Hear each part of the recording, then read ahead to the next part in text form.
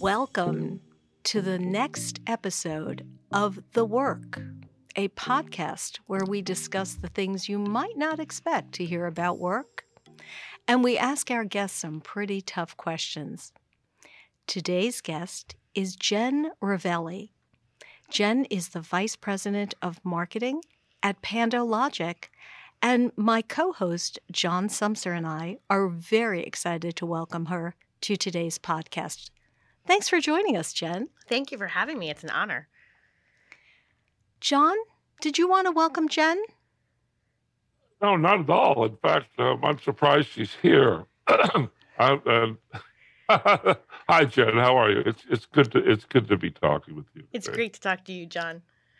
Well, so Jenn has been in the industry for quite some time, not to date you or anything, and has a very interesting career journey that intersects with a journey that I think especially women in the workplace, but families in general have grappled with, and that's the whole issue of infertility, maternity leave, blending work and family somehow, especially when children are young. Tell us a little bit about that. Sure. So yes, I am the VP of Marketing at PandoLogic, but I am first a mom.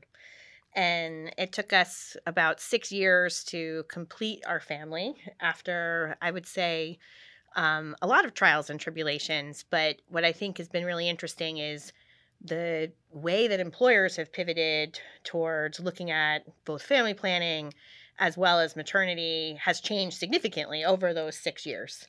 And I think I've probably experienced some of the worst of it and some of the best of it kind of within that journey. So for us, it, like many women executives, I put off getting married and having a family well into my 30s. So my son, Jack, was born when I was 38 in 2019. So he's 2. And then Samantha was just born in October, just before I turned 41.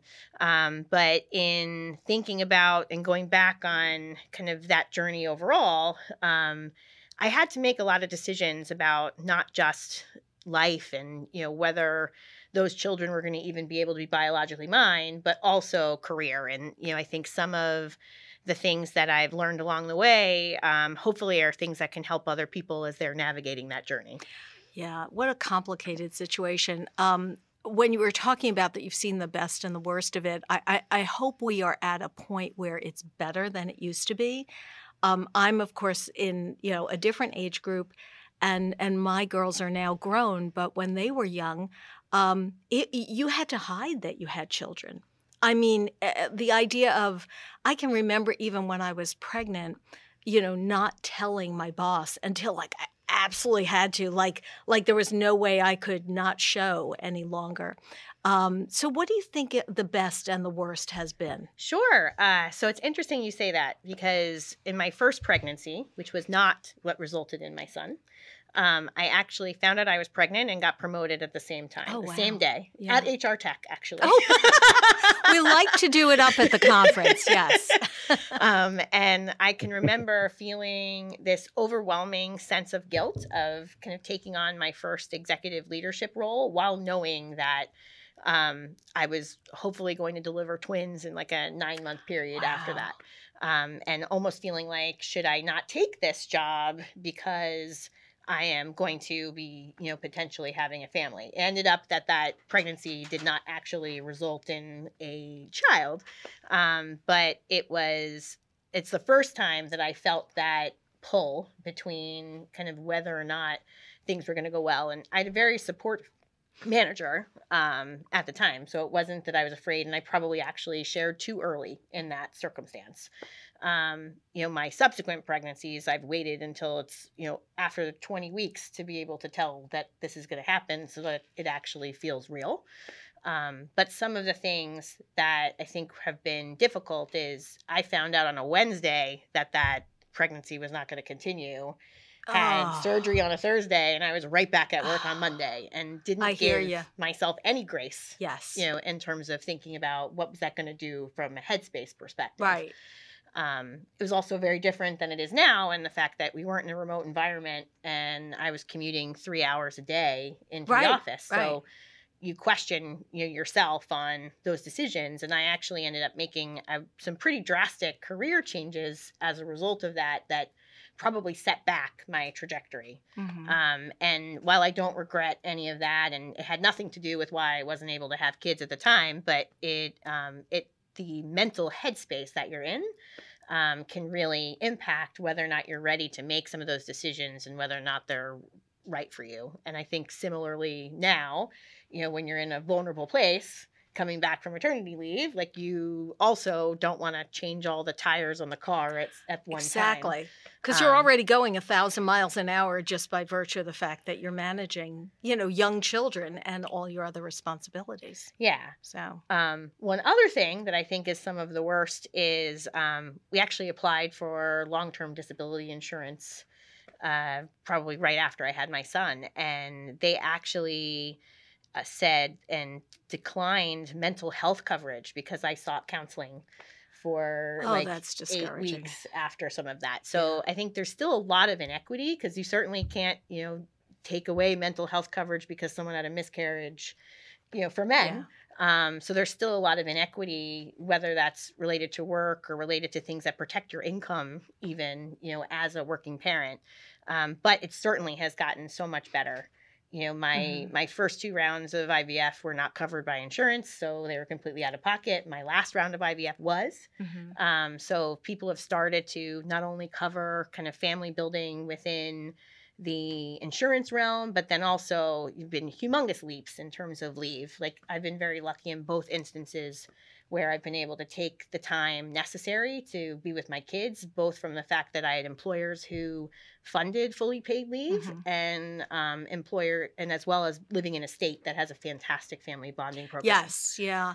Yeah. I mean, I think perhaps a lot of our listeners don't even realize how maternity leave varies from state to state, and what you can actually fund as an employer, what the employee is entitled to, what you can fund as an employer, how you can use PTO or not.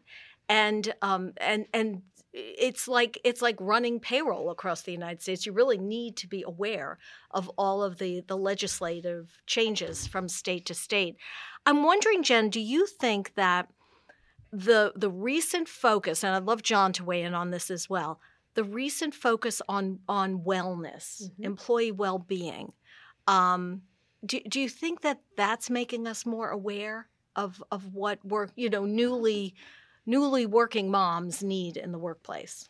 I think the fact that with COVID, the amount of women who left the workforce was just overall disturbing and has set us back probably decades in terms of equality and having a seat at the table.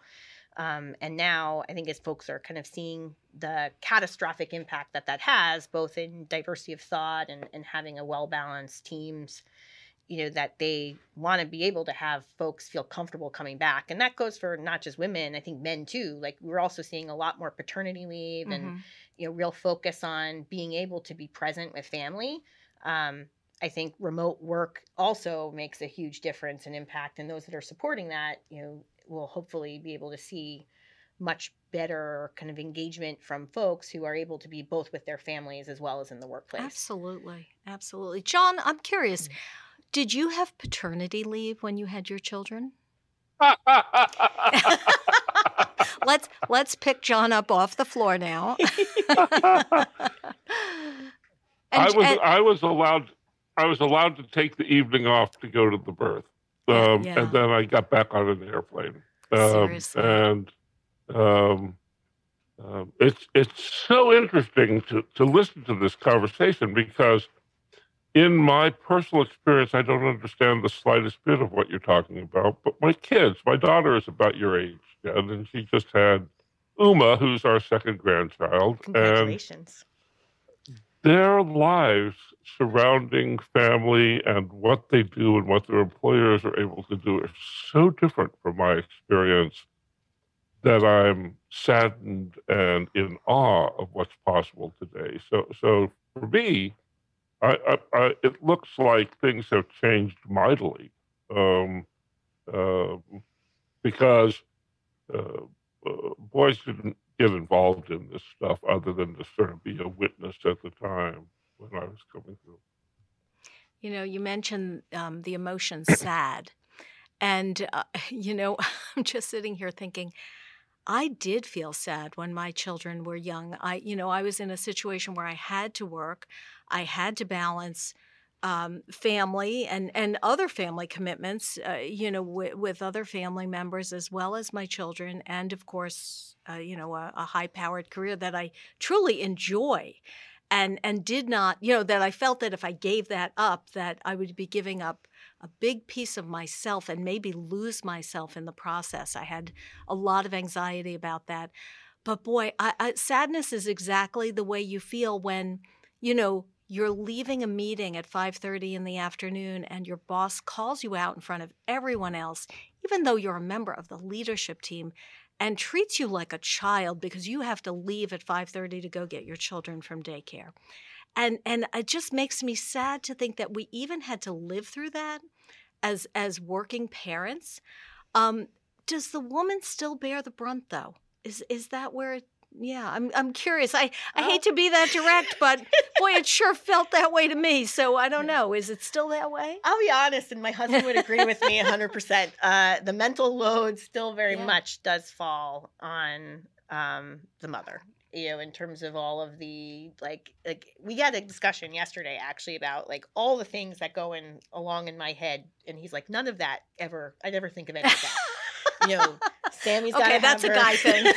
Her 4-month appointment. Right, the dog needs to go to the vet. If I'm going back to work and Sammy's got a doctor's appointment on the 7th and I've got a chiropractor appointment on the 8th, like how does all that balance so that I'm still able to be present at work? Like it's the strategizing of that mental load that I think many, husbands may not take on, but I think a lot do. I have a former colleague that actually takes on a lot of the mental load, I think, for his family. So I think it really depends on every family is different. Yeah.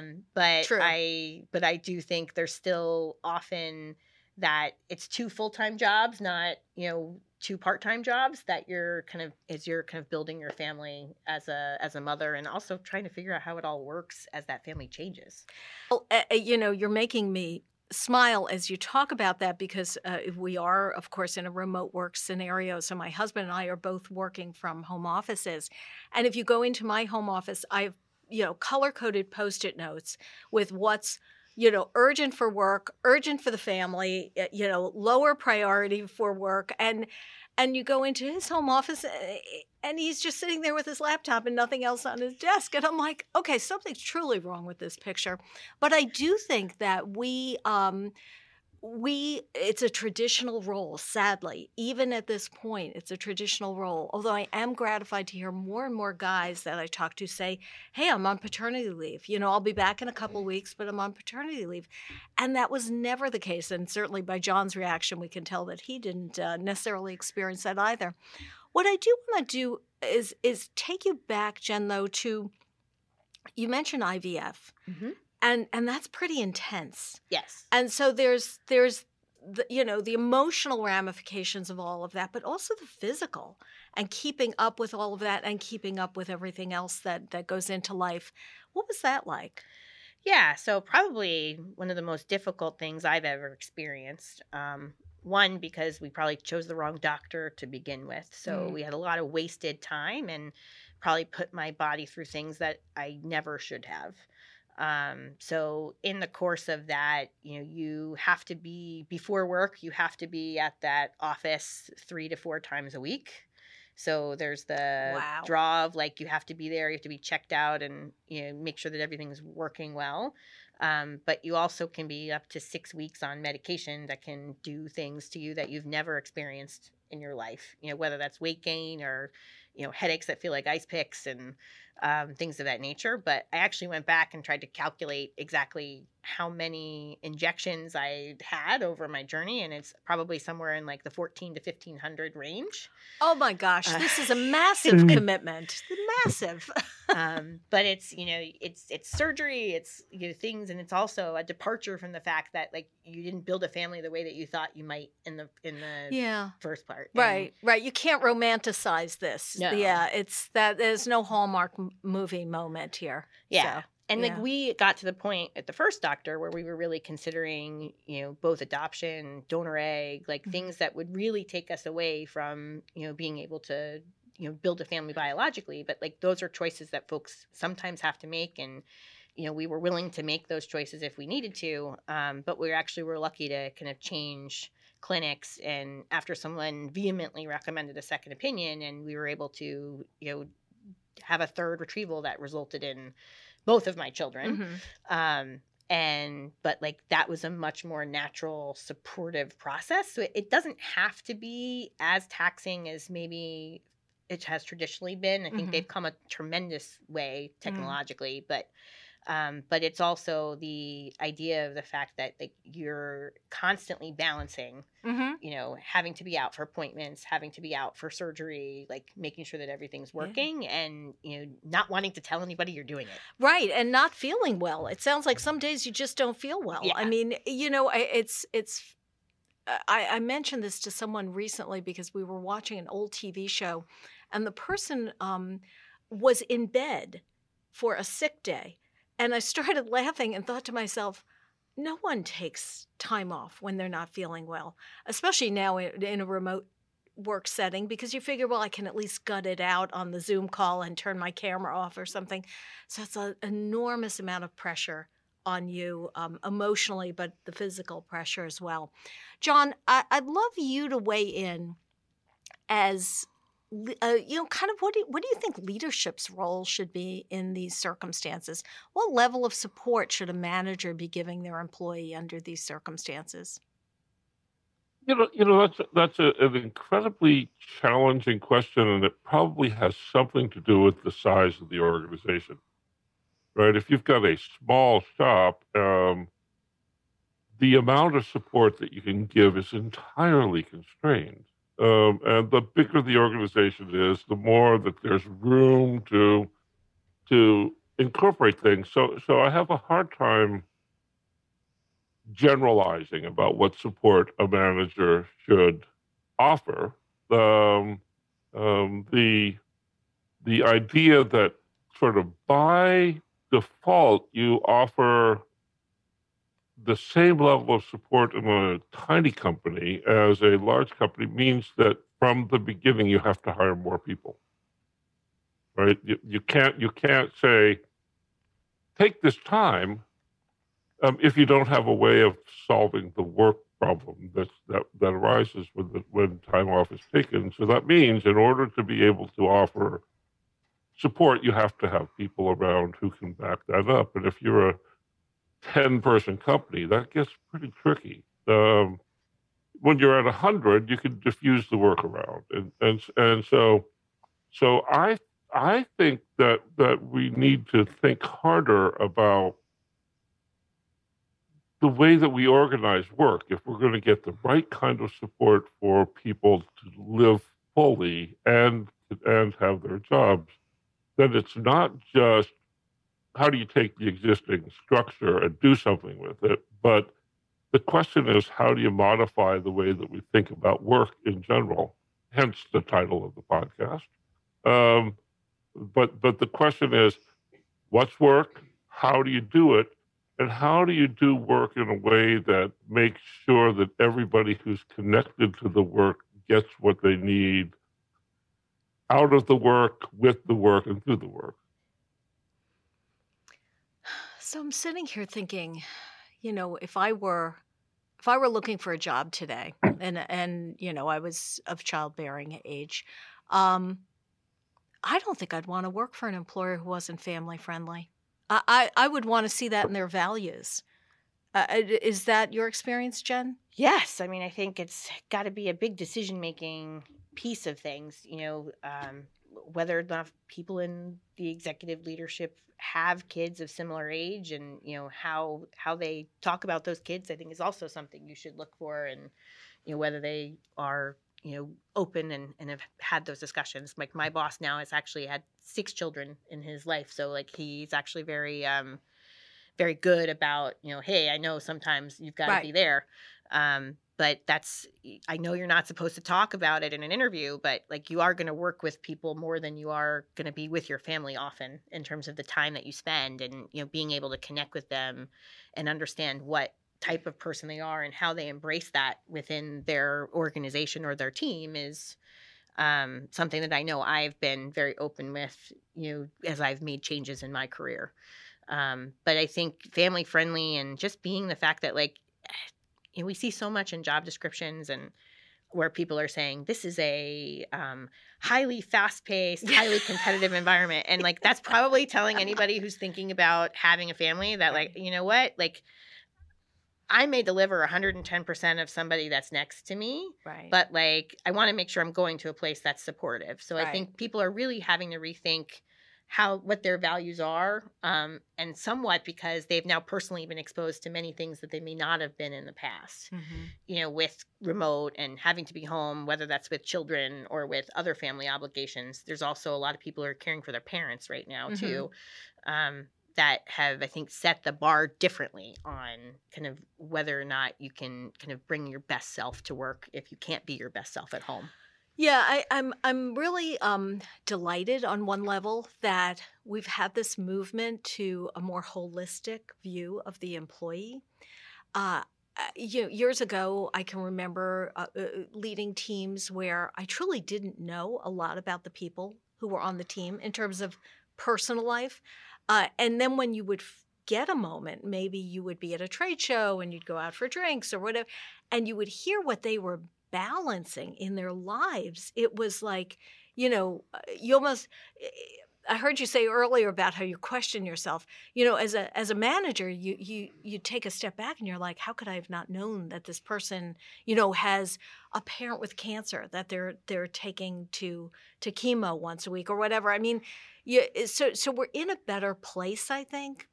But I do think there's still this harshness about hyper growth, or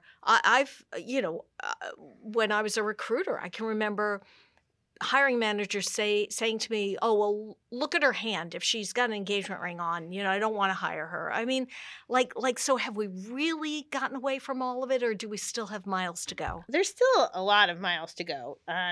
Not that long ago, I can remember running a health insurance brokerage firm and having employers telling me to take out maternity coverage before, so that they didn't have to pay for it. Type of thing. Okay, and then that's a little unethical. I have a employee now who when she came over to my team, and she actually has worked with me for 2 companies now. She said, "I'm the first boss who has ever treated her like a person." Oh my gosh. And that she was able to think and be a mom and be great at her job. And she says that's probably the number one thing that she values about our relationship. Yeah. And I also think like people are very afraid to be open about things of this nature. And I think some of that's because we've only really recently moved to being your authentic self, both from a leadership perspective and being at work. And I can see differences in terms of how open I am about what's going on with me personally and how open people are willing to be with me as their leader, because of some of that change. But you're still afraid. Like, you're still afraid someone's going to have a bias against because make a judgment about you. Yeah. Or about your capabilities. Like I can remember I would get passed over for opportunities because they'd be like, well, she has young children. And I would go absolutely bonkers and usually leave the company, by the way. So, a bit of a temper in terms of my own career trajectory. But I'd be like, how could you judge me in the context of work? You don't know if I have, adequate household help, or I mean, like you can't just make judgments based on the fact that somebody has children. Yeah. That should not be a variable, because I don't see how the human race is going to continue if we don't continue to have children. Yeah. So and I hear young women especially making hard decisions like, I have to pick career or I have to pick family. I can't do both. There's that, and there's also people who women tend to mid-career not apply for the bigger job. Yeah. they may not feel like they're ready for it, but they also, and they need their 100% to feel good enough to apply. Yes, yeah. But they also are sometimes struggling with the fact of am I ready to do this with a family? And like what you see is women dropping out of the pipeline for more executive level positions. And, we've got to get over that, and we have to be able to push so that we do have supportive environments where women can feel free to be themselves and feel free to, continue to go up the ladder. It's interesting because I have this dichotomy right now where I feel very vulnerable in the fact that my 2-year-old is hanging all over me, and like it's going to be tough when I go back next Right, week. sure. And there'll be some transition. But I also feel at my most powerful at the same time, because I have certainly put in the work. I think I'm out of that frame where I feel like my career, I've proven that I can be successful, that my 50% is better than most people's 150%. Exactly. And I know that I can take on more, but I want to take on more probably in 30 to 60 days, not at this exact moment. And I've actually had to have conversations around that recently, because I want to make sure that I understand what I'm getting into as I'm going back, but that doesn't mean that I want to stop growing or that I want to stop taking on more, because I do, and I feel like I'm ready for that. But I think that's also sometimes like people don't want to say that they're ready to go back and that they want to have that whole part of themselves either. So I think there's a lot that is still kind of burning in terms of as you kind of approach, how do you continue to accelerate your career, post motherhood. I want to ask you both a question. Yeah, actually. John, I want to hear from you. I have some questions for you as well. So please go ahead. So as I've been listening, I've been wondering, it seems to me that you two are in a class that's large, but is still pioneering, and that the reality for most working women, particularly working women who don't have college degrees and pale pink skin, is these questions that you're talking about aren't even on the table. The flexibility in the lower caste, let's say, the work flexibility in lower caste just doesn't exist, and something like 70% of the workforce is in that group, rather than the august group that we belong to, where all sorts of things are possible. So my question for you is, how do we solve that problem? Right? Equity up and down the economic spectrum is absent on this topic. Yeah, and I think some of the things related to what Jean talked about in terms of each state having very different guidelines needs to be, there's a lot of movement on national paid leave, and that being something. We're one of, I think, 5 countries in the world that doesn't have a formal paid leave program at the national level. So I'm very fortunate that I live in New Jersey, who gives 12 weeks of bonding leave on top of whatever else, right? But that's not the case. Like, you go down to another state and they may not have any. So if your employer doesn't give you any, you don't qualify for FMLA, and you don't have anything from a state perspective, then you basically have nothing. And you also don't have any income at the same time. And, that is probably, I actually shared something where there was a woman, she delivered her baby at 27 weeks, and she had to go back 12 days after she had that child because she had no paid leave. Oh my gosh. So that baby's certainly in the NICU. Right. And, there's more of that than there is of states who are providing paid leave, which you're actually paying for yourself because you're paying money into the system, that are really, there's not enough progression there. And the only way to truly solve it is a national paid leave program, like every other country that is progressive Yes, in the world. Absolutely. I have to agree 100%. We fall short in this area. I know when I've had the good fortune to travel, of course, not in the last 2 years, but, when I've had the good fortune of traveling, for example, throughout Europe and having conversations with people, and they just can't figure out how we could be this powerhouse, this economic powerhouse, and treat our families so poorly, that there's nothing on a national level to protect us. John, I have to push back a little bit though. I'm not sure this is a problem that HR can solve. I think this is such a huge problem. So many economic disparities in our country, and to Jenn's point about just state to state. What do you think can be done about it? I don't know. It's a generational question, right? And you have people in my cohort don't uniformly share the views that people in Jen's cohort do. There's a change going on. There's a sea change in our culture going on, and the hardest part with sea changes is that you have to wait for them to happen. It doesn't look to me like politics and national policy is going to be an answer anytime soon. We're losing ground in women's rights rather than gaining ground in women's rights. And the idea that a family, in spite of what the right wing might say, that a family is some sort of sacred thing that you need to cherish and support, it's not what the very vocal minority who seem to be controlling things right now say. So I'm at a loss for how you solve this, except business by business, HR department by HR department, and it's going to take HR departments are largely women-led. They're largely women-led, and so it's going to take those people standing up and saying, this is what we need to do for the company and for our people, because you can't rely on national politics to solve it fast enough.